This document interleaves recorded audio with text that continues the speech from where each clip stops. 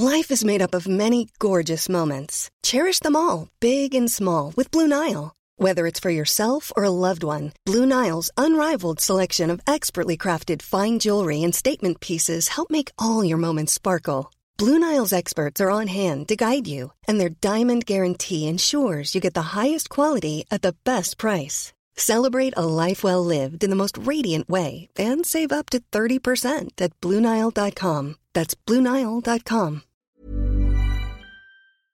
Hello? Hello? Podcast Network Asia. Hai, kamu sekarang lagi dengerin Loka Cita. Loka Cita bercerita tentang para pemimpi yang dikhianati cita-cita mereka.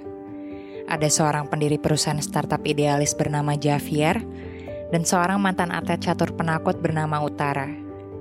Saat mereka hampir menyerah untuk memperjuangkan apa yang mereka cita-citakan selama ini, mereka bertemu untuk belajar memaafkan keadaan. Podcast ini didukung oleh Podcast Network Asia dan podmetrics.co. Jangan lupa kunjungi website mereka ya.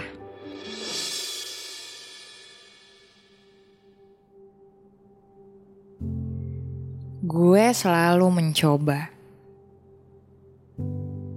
jadi yang terbaik, mencoba jadi kebanggaan orang lain,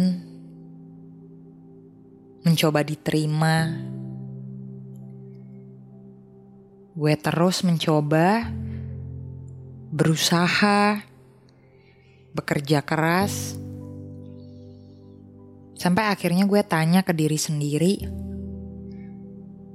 kenapa ya? Kenapa gue terus mencoba jadi sesuatu yang cuma nyakitin gue? Gue punya satu hubungan yang baik dengan seorang cowok. Namanya Yasa. Alden Keva Setrayasa kepanjangannya. Dan gue udah jadian sama dia 5 tahun. Dari gue lulus SMA sampai akhirnya gue lulus kuliah. Yasa cowok yang baik banget. Dia sayang sama orang tuanya, sayang sama ayah bundanya, sayang sama adiknya, dan dia juga sangat menghormati kakaknya walaupun mereka berdua jarang ketemu. Walaupun bukan anak laki-laki satu-satunya, tapi Yasa sangat bertanggung jawab terhadap keluarganya dan itu yang menjadikan Yasa sebagai seseorang paling baik yang pernah gue kenal dalam hidup gue. Dan gue bersyukur banget Tuhan memperkenalkan gue sama dia karena dia cukup memberikan dampak yang baik buat gue. Dia selalu nemenin gue dalam perjalanan gue menggapai cita-cita gue di catur. Dia selalu ada buat gue. Dia selalu peduli dengan apa yang terjadi di hidup gue, di keluarga gue. Apapun itu Yasa selalu nunjukin dirinya ada. Dan selama 5 tahun itu, gue tahu Yasa juga mencoba. Gue tahu Yasa juga berusaha keras untuk melakukan banyak hal yang cuman nyakitin dia demi gue. Dan itu yang pada akhirnya membuat gue mutusin untuk ya udah, putus aja. Tahu gak apa yang paling bikin sedih pas putus? Gak bisa bilang apa alasannya. Di hari yang sama gue putus dengan Yasa, gue juga putus dari catur. Gue persis seperti orang yang ingin mengubur masa lalu gue rapat-rapat dan mengulang semuanya dari awal, seolah semua itu adalah kesalahan besar. Dan saat itu, saat gue bilang sama Yasa gue pengen putus dari dia, Yasa tanya itu sama gue. Kenapa? 5 tahun ntar. Ini bukan cuma soal buang-buang waktu lagi, tapi aku gak habis pikir aja sama keputusan kamu. Memang kamu pikir 5 tahun itu kita ngapain? Dan kayak yang gue bilang, hal yang paling sedih pas lo putus adalah ketika lo gak bisa bilang apa alasannya. Karena lo bahkan gak tahu kenapa lo harus putus dari dia, tapi sakit aja. Semuanya terasa menyakitkan buat lo dan lo gak mampu untuk meneruskannya lagi sama dia. Sampai hari ini, 2 tahun setelah gue putus dari Yasa, gue gak sengaja beberapa kali ketemu sama dia. Dan dalam pembicaraan kita, Yasa masih nanya pertanyaan yang sama, kenapa lu putusin gue? Karena gue gak ngerti. Gue gak ngerti kenapa kita harus putus di saat semuanya terasa baik-baik aja. Iya, gue tahu kita sering berantem. Gue tahu kita sering beda pendapat. Kita juga sekarang sibuk ngurusin kehidupan kita masing-masing. Gue sama film gue, lo sama kehidupan catur lo dan pekerjaan lo. Tapi kita bisa laluin itu. Jadi gue gak habis pikir aja kenapa lo putusin gue, Tar. Yasa selalu menuntut jawaban dari gue dan gue gak pernah jawab apa-apa. Gue cuma bilang sama dia, pokoknya semua salah gue. Lo gak perlu tahu alasannya apa karena gue aja yang emang mau putus. Dan saat menceritakan itu sama Javier, di malam hari waktu kita sama-sama duduk di rumah pengantara, dia tepat ada di sebelah gue sambil ngerokok, dengerin cerita gue sepenuhnya yang gue gak tahu cerita itu penting atau enggak. Dan dia akhirnya bilang, lo gak butuh alasan buat pisah sama orang.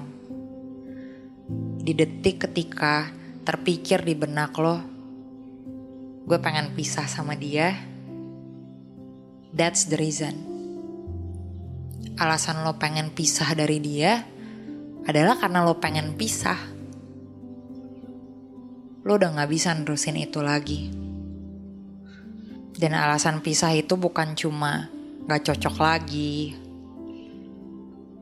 dia nyakitin lo nyakitin dia, hubungan lo udah toxic. Bukan cuma itu alasannya. Want flexibility? Take yoga. Want flexibility with your health insurance? Check out United Healthcare Insurance Plans. Underwritten by Golden Rule Insurance Company, they offer flexible, budget-friendly medical, dental, and vision coverage that may be right for you. More at uh1.com. Hey everyone, I've been on the go recently. Phoenix, Kansas City, Chicago. If you're like me and have a home but aren't always at home, you have an Airbnb. Hosting your home or a spare room is a very practical side hustle. If you live in a big game town, you can Airbnb your place for fans to stay in. Your home might be worth more than you think. Find out how much at airbnb.com/host.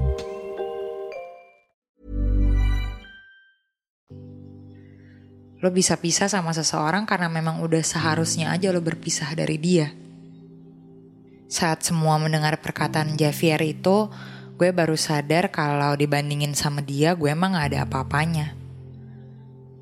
Dia udah berulang kali mengalami yang namanya putus.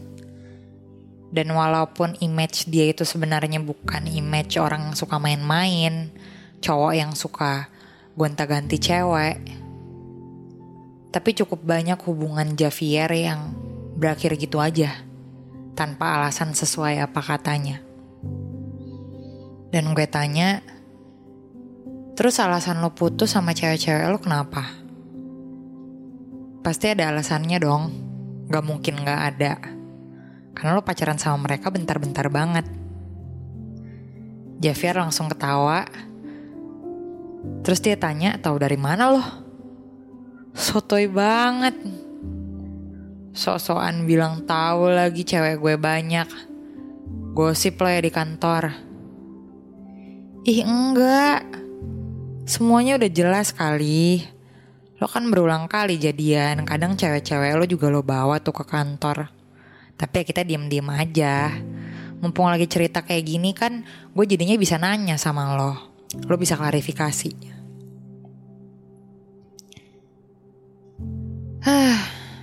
Apa coba yang mau diklarifikasi?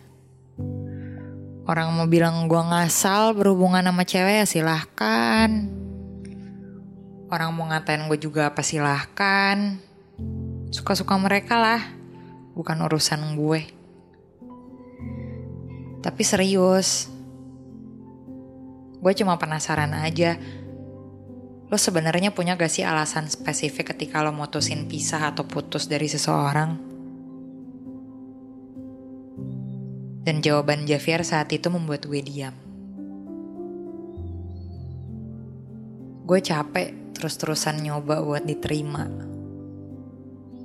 Gue capek harus berubah, beradaptasi buat orang lain, padahal setelah gue tanya sama diri gue sendiri, gue gak nyaman tuh lakuin itu.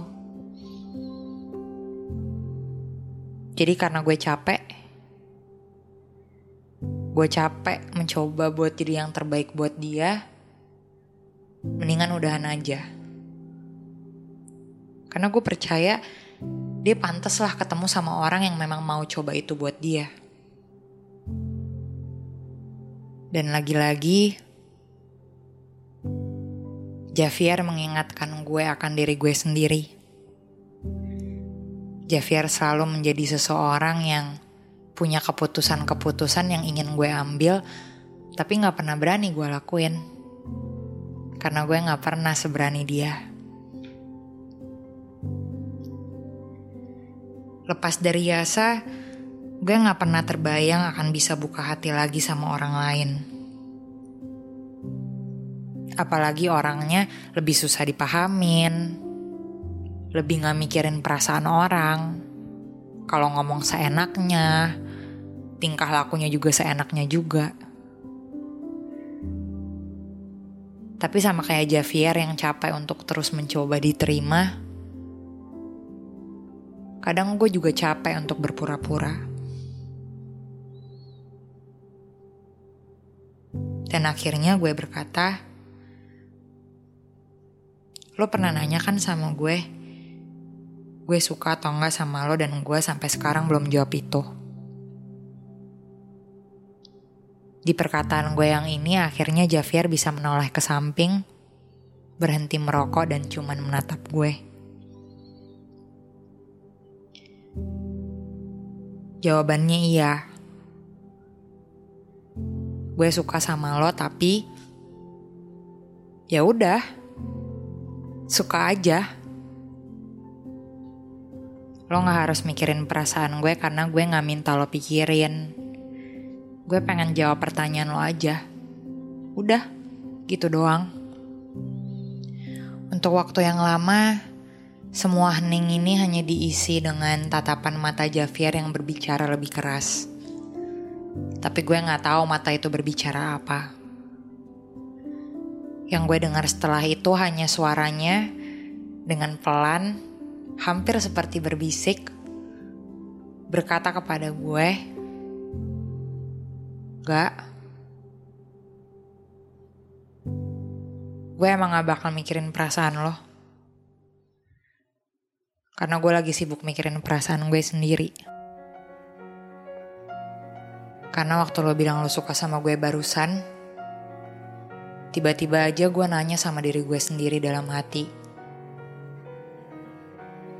mau gak ya gue coba buat bisa diterima sama lo?" Dan jawabannya gue mau. Dan setelah Javier mengatakan itu, gue akhirnya tahu apa yang dibicarakan mata Javier saat itu. Matanya berbicara kalau, "Tar, iya lo udah berusaha. Iya lo udah mencoba. Dan walaupun semua itu penuh dengan air mata, gak ada yang sia-sia."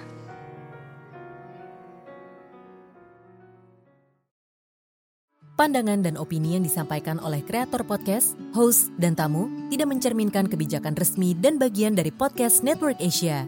Setiap konten yang disampaikan mereka di dalam podcast adalah opini mereka sendiri dan tidak bermaksud untuk merugikan agama, grup etnik, perkumpulan, organisasi, perusahaan, perorangan, atau siapapun dan apapun.